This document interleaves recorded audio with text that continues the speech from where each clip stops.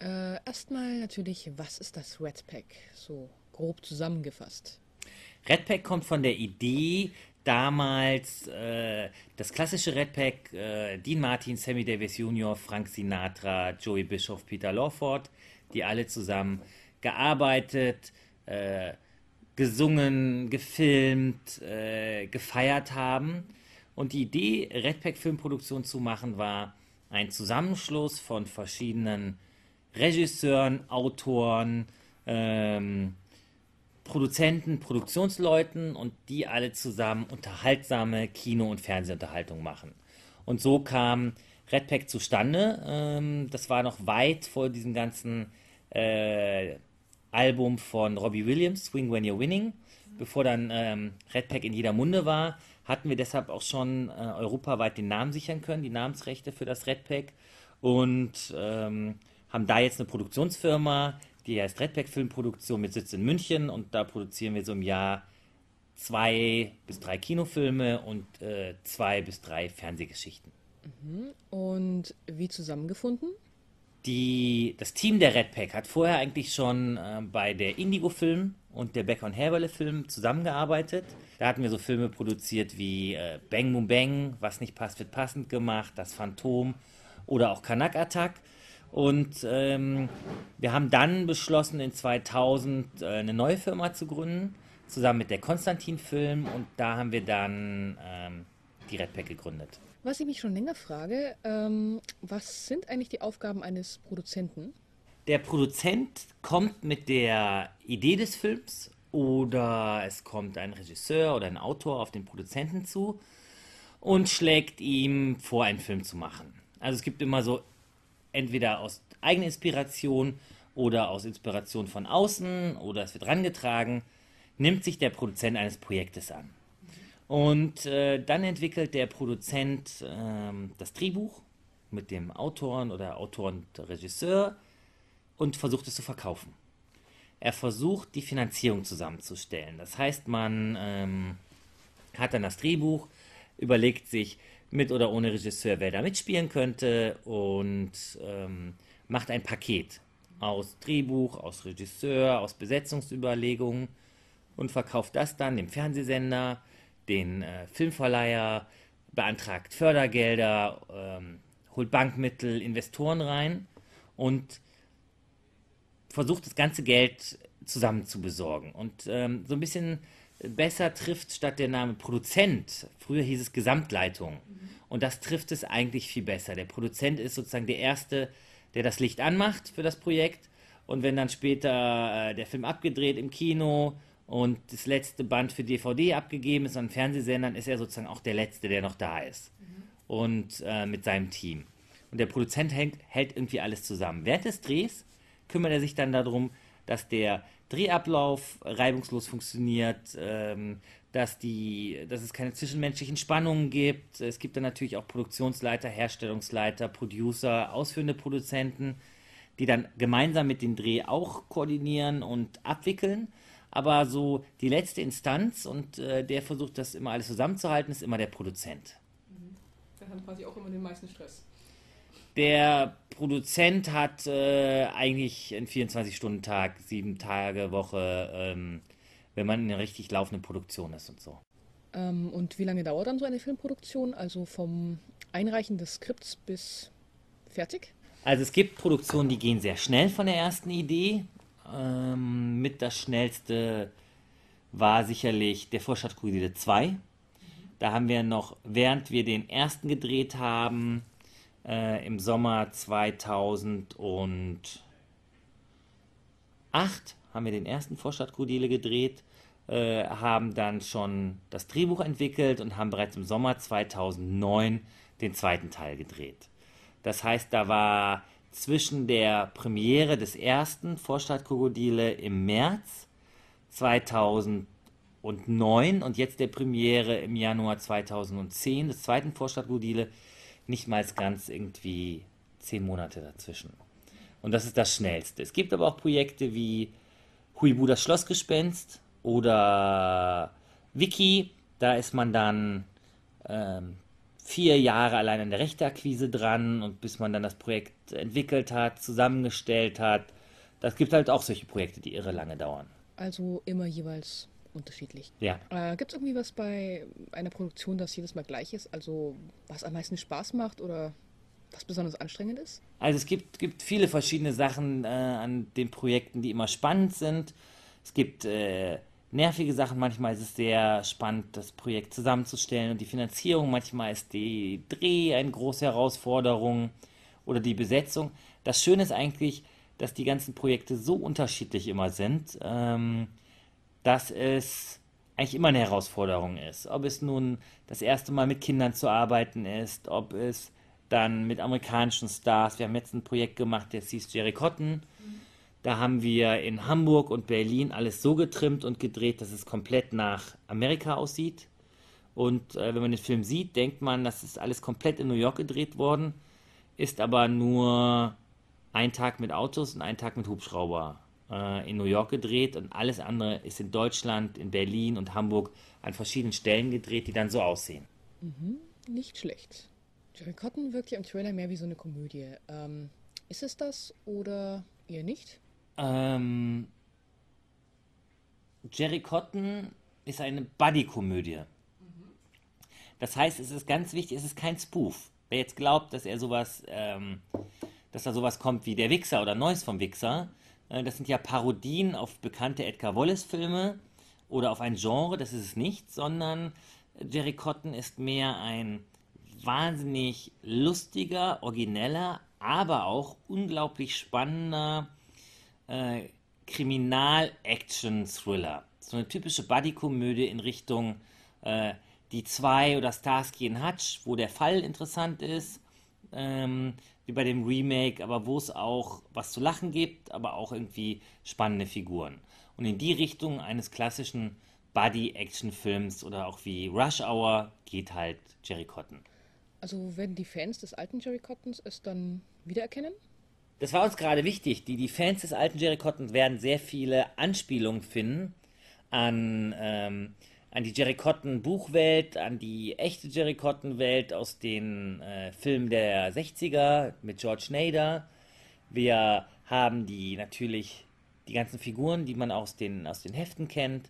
Ähm, Wir haben einige Gags überlegt. Am Anfang fährt Jerry Cotton einen silbernen Jaguar XK, das neue Modell.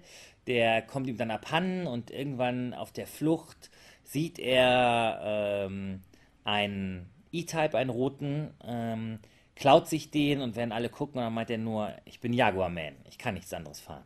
Und haben dann in der Ahnengalerie hängt ein Foto von George Nader. Ähm, also wir haben schon sehr viele Anspielungen an das Gesamtwerk, so wie wir es auch immer gerne mögen, wie wir es auch bei Vorstadt Krokodile oder auch an diese ganzen Rock Hudson, Doris Day Filme gemacht haben mit Mord ist mein Geschäft. Da versuchen wir schon immer sehr liebevoll mit dem Thema umzugehen. Und dass sowohl die jungen Leute, die halt eine lustige Actionkomödie mit Trametz und Ulmen sehen wollen, aber auch das ältere Semester, die bei der Bundeswehr früher die Jerry Cotton Hefte unter Bett gelesen haben, unter der Bettdecke, alle werden da gut bedient und alle werden sich super unterhalten fühlen. Super. Was sind dann so die nächsten Projekte in Kino und TV außer Cotton? Jetzt Ende Januar ist der Vorstadt Kolide 2 gestartet. Es gibt dann im Februar eine Koproduktion, die Bernd Eichinger Produktion Zeiten ändern dich, die wir am Anfang mit ihm entwickelt haben, aber dann wurde es so sein eigenes Projekt, was er mit dem äh, Uli Edel gemacht hat. Ein toller Film geworden, diese Bushido-Biografie.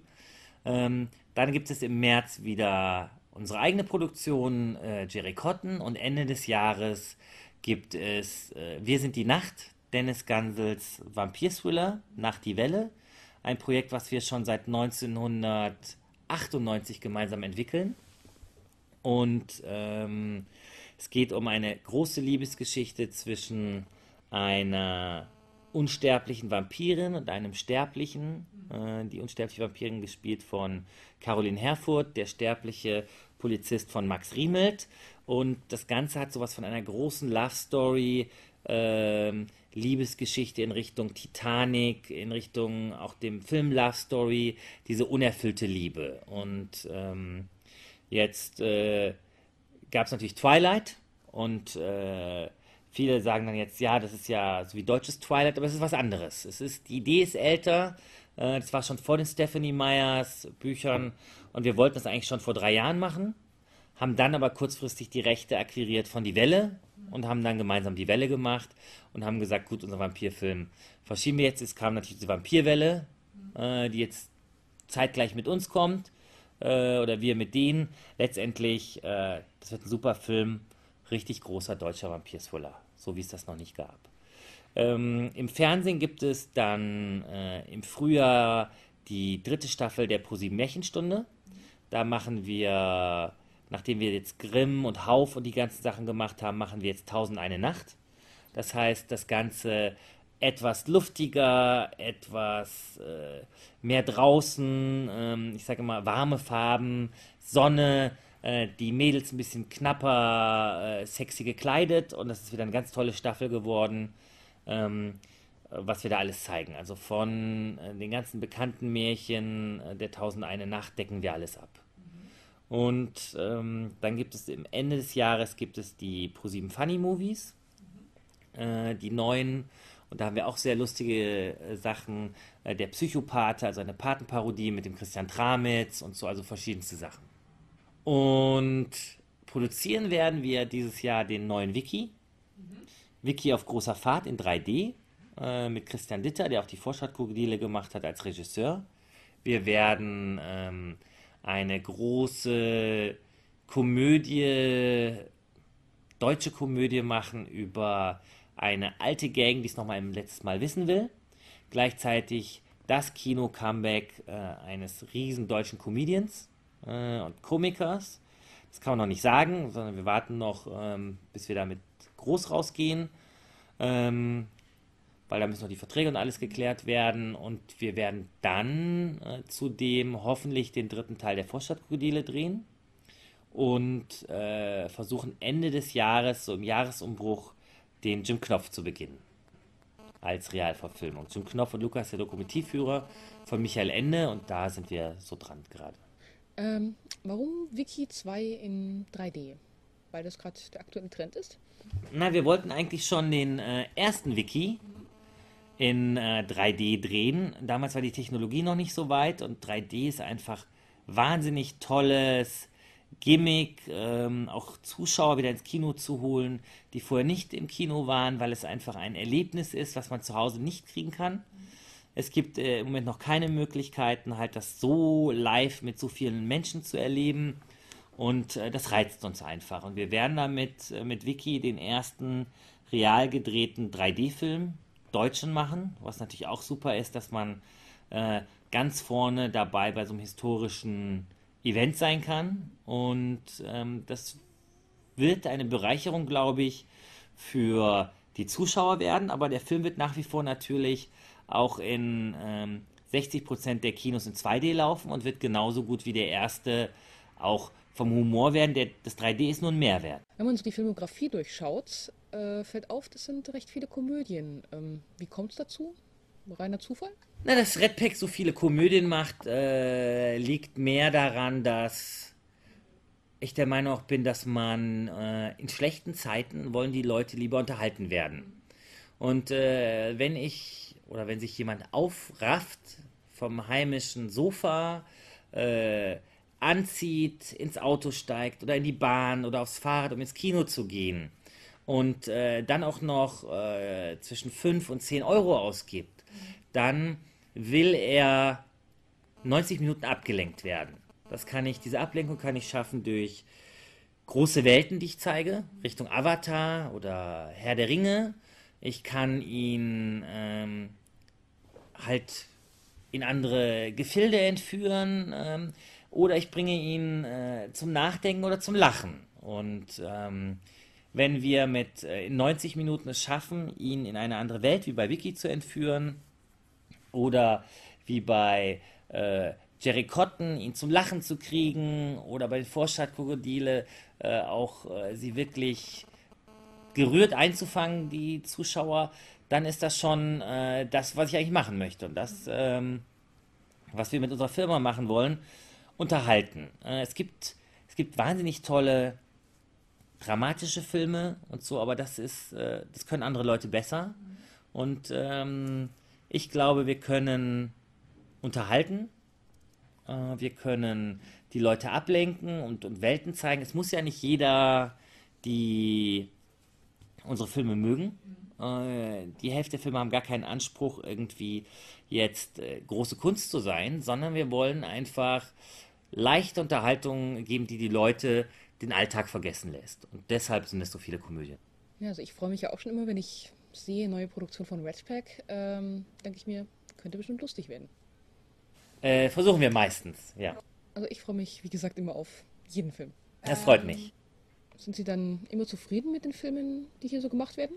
Ähm, ja, ich würde sagen, also zumindest für das, was wir an Zeit, also ich würde sagen, ich bin mit 90% der Projekte zufrieden, in Anbetracht manchmal der Zeit, die wir haben, des Gelds, das wir haben und versuche so immer das Optimum aus Zeit und Geld und sowas rauszuholen.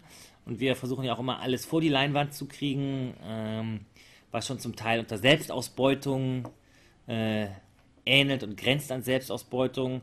Aber damit versuchen wir halt uns einen Namen zu schaffen mit unterhaltsamen Geschichten. Und das hat schon begonnen bei Bang Boom Bang, den man jetzt aber eher nördlich der Donau als wirklich Kultfilm kennt. In Bayern hat er sich nie so durchgesetzt. Aber was nicht passt, war dann irgendwie bekannter und der lief ja auch sehr erfolgreich im Fernsehen. Und so versuchen wir immer passend zur Zeit das richtige Projekt zu finden und damit die Leute irgendwie toll zu unterhalten.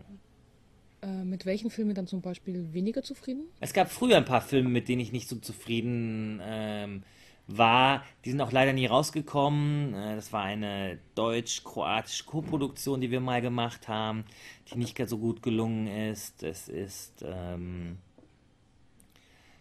gibt manchmal einen Fernsehfilm, der nicht so ganz so toll geworden ist. Aber im Großen und Ganzen, toi toi toi, haben wir wirklich die Projekte, wo ich sagen würde, für das, was es sein sollte und wurde, bin ich schon sehr zufrieden damit. Ähm, Welcher Film gefällt dir denn am wenigsten? Ratten. Also, Ratten. ja, der ist so. Geht so. Ja, aber Ratten war damals 1998, 99 echt innovatives Fernsehen und ich mag ihn nach wie vor sehr und bin stolz drauf, weil es das erste Mal war, dass man einen großen deutschen Katastrophenfilm im Privatfernsehen gebracht hat. Der Film ist zum Teil eklig durch die Ratten und hat aber eine originelle Geschichte mit diesem, die Müllabfuhr streikt seit einigen Wochen, Frankfurt droht im Müll und in der Hitze zu ersticken und plötzlich kommen die Ratten aus der Kanalisation. Halte ich nach wie vor für eine sehr gute Geschichte. Ist auch in Frankreich geremaked worden und war eines der erfolgreichsten TV-Movies in dem Jahr. Für manche war es zu eklig und so, aber es war ein Versuch, was Neues zu machen. Und das ist immer wichtig, dass wir versuchen, neue Wege zu gehen und immer was Besonderes zu haben. Auch als da wir damals die Telenovela gemacht haben, Lotta in Love, ob man jetzt Telenovela mag oder nicht, es war schöne Geschichten, es war anständig produziert und wir hatten das Besondere, dass es die erste deutsche Zwillingsgeschichte war. Sowas wie doppelte Lottchen und eine Schauspielerin zum Teil zwei Rollen gespielt hat und wir dieses, ähnlich wie bei Didi der Doppelgänger, dieses eingespiegelte, der eine Schauspieler spielt mit sich selber hatten. Und das fand ich schon immer schön, dass wir versuchen, immer was Besonderes an den Projekten zu haben. Was ich dafür besonders gerne mag an Fernsehfilmen ist Blut der Templer. Also den finde ich klasse. Blut der Templer und das Jesus-Video ist auch besonders gut. Und dahin wollen wir eines Tages auch nochmal remaken. Und wollen das Jesus-Video nochmal für den internationalen Markt, fürs Kino ein bisschen größer, ein bisschen lauter, mit amerikanischer Besetzung hinbekommen. Also Blut der Templer bleibt dann fürs TV dann. Blut der Templer bleibt im Moment noch fürs TV. Es gibt übrigens auch ein Prequel, was Wolfgang Hohlbein mit seiner Tochter Rebecca geschrieben hat. Die Vorgeschichte. Ja, was sind so persönliche Vorbilder und Lieblingsfilme? Also Vorbilder gibt es ganz klar zwei Produzenten. Menachem Golan und Yoram Globus von Canon Films. Das fand ich immer super, was die gemacht haben in den 80ern. Und eigentlich habe ich auch da das erste Mal so gemerkt, dass sozusagen auch Produzenten eine Handschrift haben können. Und saß dann immer in Krefeld zu Hause in den 80ern bis Anfang der 90er, hab dann dieses ganze Zeug mir ausgeliehen aus der Videothek, dieses Missing in Action 1 bis 3, die American Fighter, Charles Bronson Filme und merkte irgendwie so, das sind immer die gleichen Leute, die das produziert haben und fand das als Kind und Jugendlicher super, diese ganzen B-Action-Filme und dachte mir so, wow, irgendwie sowas müsste ich auch mal machen. Und seitdem ich 16 bin, wollte ich zum Film und da würde ich sagen, waren mir nach Golan, Yoram Globus und Canon Films so ein bisschen auch das Vorbild. Und Lieblingsfilme, das fängt an bei Didi der Doppelgänger über französische Komödie mit Belmondo bis Jack Lemmon und Walter Matthau Filme. Es ist wirklich schwer zu sagen. Ich mag, weil ich so viele Filme mag. Also letztes Jahr war es natürlich meine Top 10 an 1 Wiki, 2 Vorstadtkrudele, 3 Inglourious Bastards, 4 Slumdog Millionär, 5 Mord ist mein Geschäft, 6 96 Hours, 7 Gran Torino, 8 Maria im Schmeckt's nicht, 9 Der Kaufhauskorb und 10 Illuminati. So, Ja, und wie zum Film gekommen, also beschlossen, sowas selber machen zu wollen? seitdem ich 16 bin, wollte ich zum Film und dachte mir, ich bin aus einer Kleinstadt Krefeld und das kriege ich eh nicht hin. Und dann habe ich mir überlegt, was mache ich denn dann? Und ich dachte, ein guter Kompromiss, ich übernehme das lokale Kino. Und dafür dachte ich, was brauche ich dazu? Muss ich Manager sein für das Kino? Also studiere ich BWL. Hab dann mich überall eingeschrieben für BWL, habe dann das in Siegen, das BWL-Studium angefangen und ein halbes Jahr richtig studiert und ein halbes Jahr entdeckt, dass die Siegen, die Uni, einen Forschungsauftrag hatte, das aktuelle Fernsehprogramm mitzuschneiden und saß dann da immer in der Wohnung oder im Zimmer meines Mitbewohners, der einen großen Fernseher hatte und habe mir dann die ganze Zeit so Serien wie Magnum und sowas angeguckt. Und irgendwann las ich dann in einer Zeitschrift, die ich im Abo hatte, ich hatte vom Abi bei der Post gejobbt und hatte dann sozusagen als Connection zur Filmbranche mir eine Zeitschrift abonniert, der Hollywood Reporter, die ein Schweinegeld kostete, aber in der man alles las, was so gemacht wird, las ich, dass Amerikaner und die Magnum-Produzenten und RTL eine Fernsehserie machen, die Berlin Break hieß, 1992. Und dann dachte ich so, das ist aber super. Das würde ich ja gerne mal sehen. Auch John Hillerman war dabei, Hildegard Knef, Katja Flint und so. Und dachte mir dann, wie mache ich das? Und habe mir dann überlegt, okay, ich habe die super Idee. Ich rufe da an und ich sage, ich will 6 Wochen umsonst mitarbeiten. Kann ja keiner Nein sagen bei so umsonst mitarbeiten. Und dann habe ich mich da beworben, war dann 6 Wochen da. Nach den 6 Wochen wollten sie mich nicht mehr gehen lassen, haben mir einen Jahresvertrag angeboten, die Produzenten. Und von dort habe ich dann gejobbt und von einem Film zum anderen empfohlen worden und mich hier beworben und dort beworben. Und irgendwann hatte dann Rennstein Rudi Rüssel und Pilcher und die Sieger und so gemacht. Und dann war ich zweiter Aufnahmeleiter auf einem Projekt, das hieß Farinelli, der Kastrat. Und das haben wir in Bayreuth, Bamberg, Düsseldorf und so gedreht. Dann habe ich dort 5 Fahrer getroffen und die haben alle in Bochum Film studiert. Und das war für mich dann völlig neu, dass man auch Film studieren kann. Und habe dann mich in München und in Ludwigsburg und Potsdam beworben, mich dann für München entschieden und da mit dem Filmstudium angefangen. An der Filmhochschule habe ich dann Dennis Gansel, Peter Torwart, Sebastian Niemann kennengelernt, mit denen sehr viele Kurzfilme gemacht. Und irgendwann hatte ich dann 15 Kurzfilme oder so produziert, dachte ich mir, naja, ein Kinofilm ist auch nichts anderes als 6 Kurzfilme hintereinander. Und dann haben wir die ersten langen Filme produziert. Das war dann Bang Mu Bang von Peter Torwart und Südsee eigene Insel von Thomas Barmann. Ich hatte dann einen Partner gefunden und kennengelernt, der Thomas Häberle, der früher Kinowelt gemacht hat. Und so kam dann eins nach dem anderen und so haben wir dann langsam angefangen, 90 Minuten zu machen. Ja, super, das war's dann auch schon an Fragen.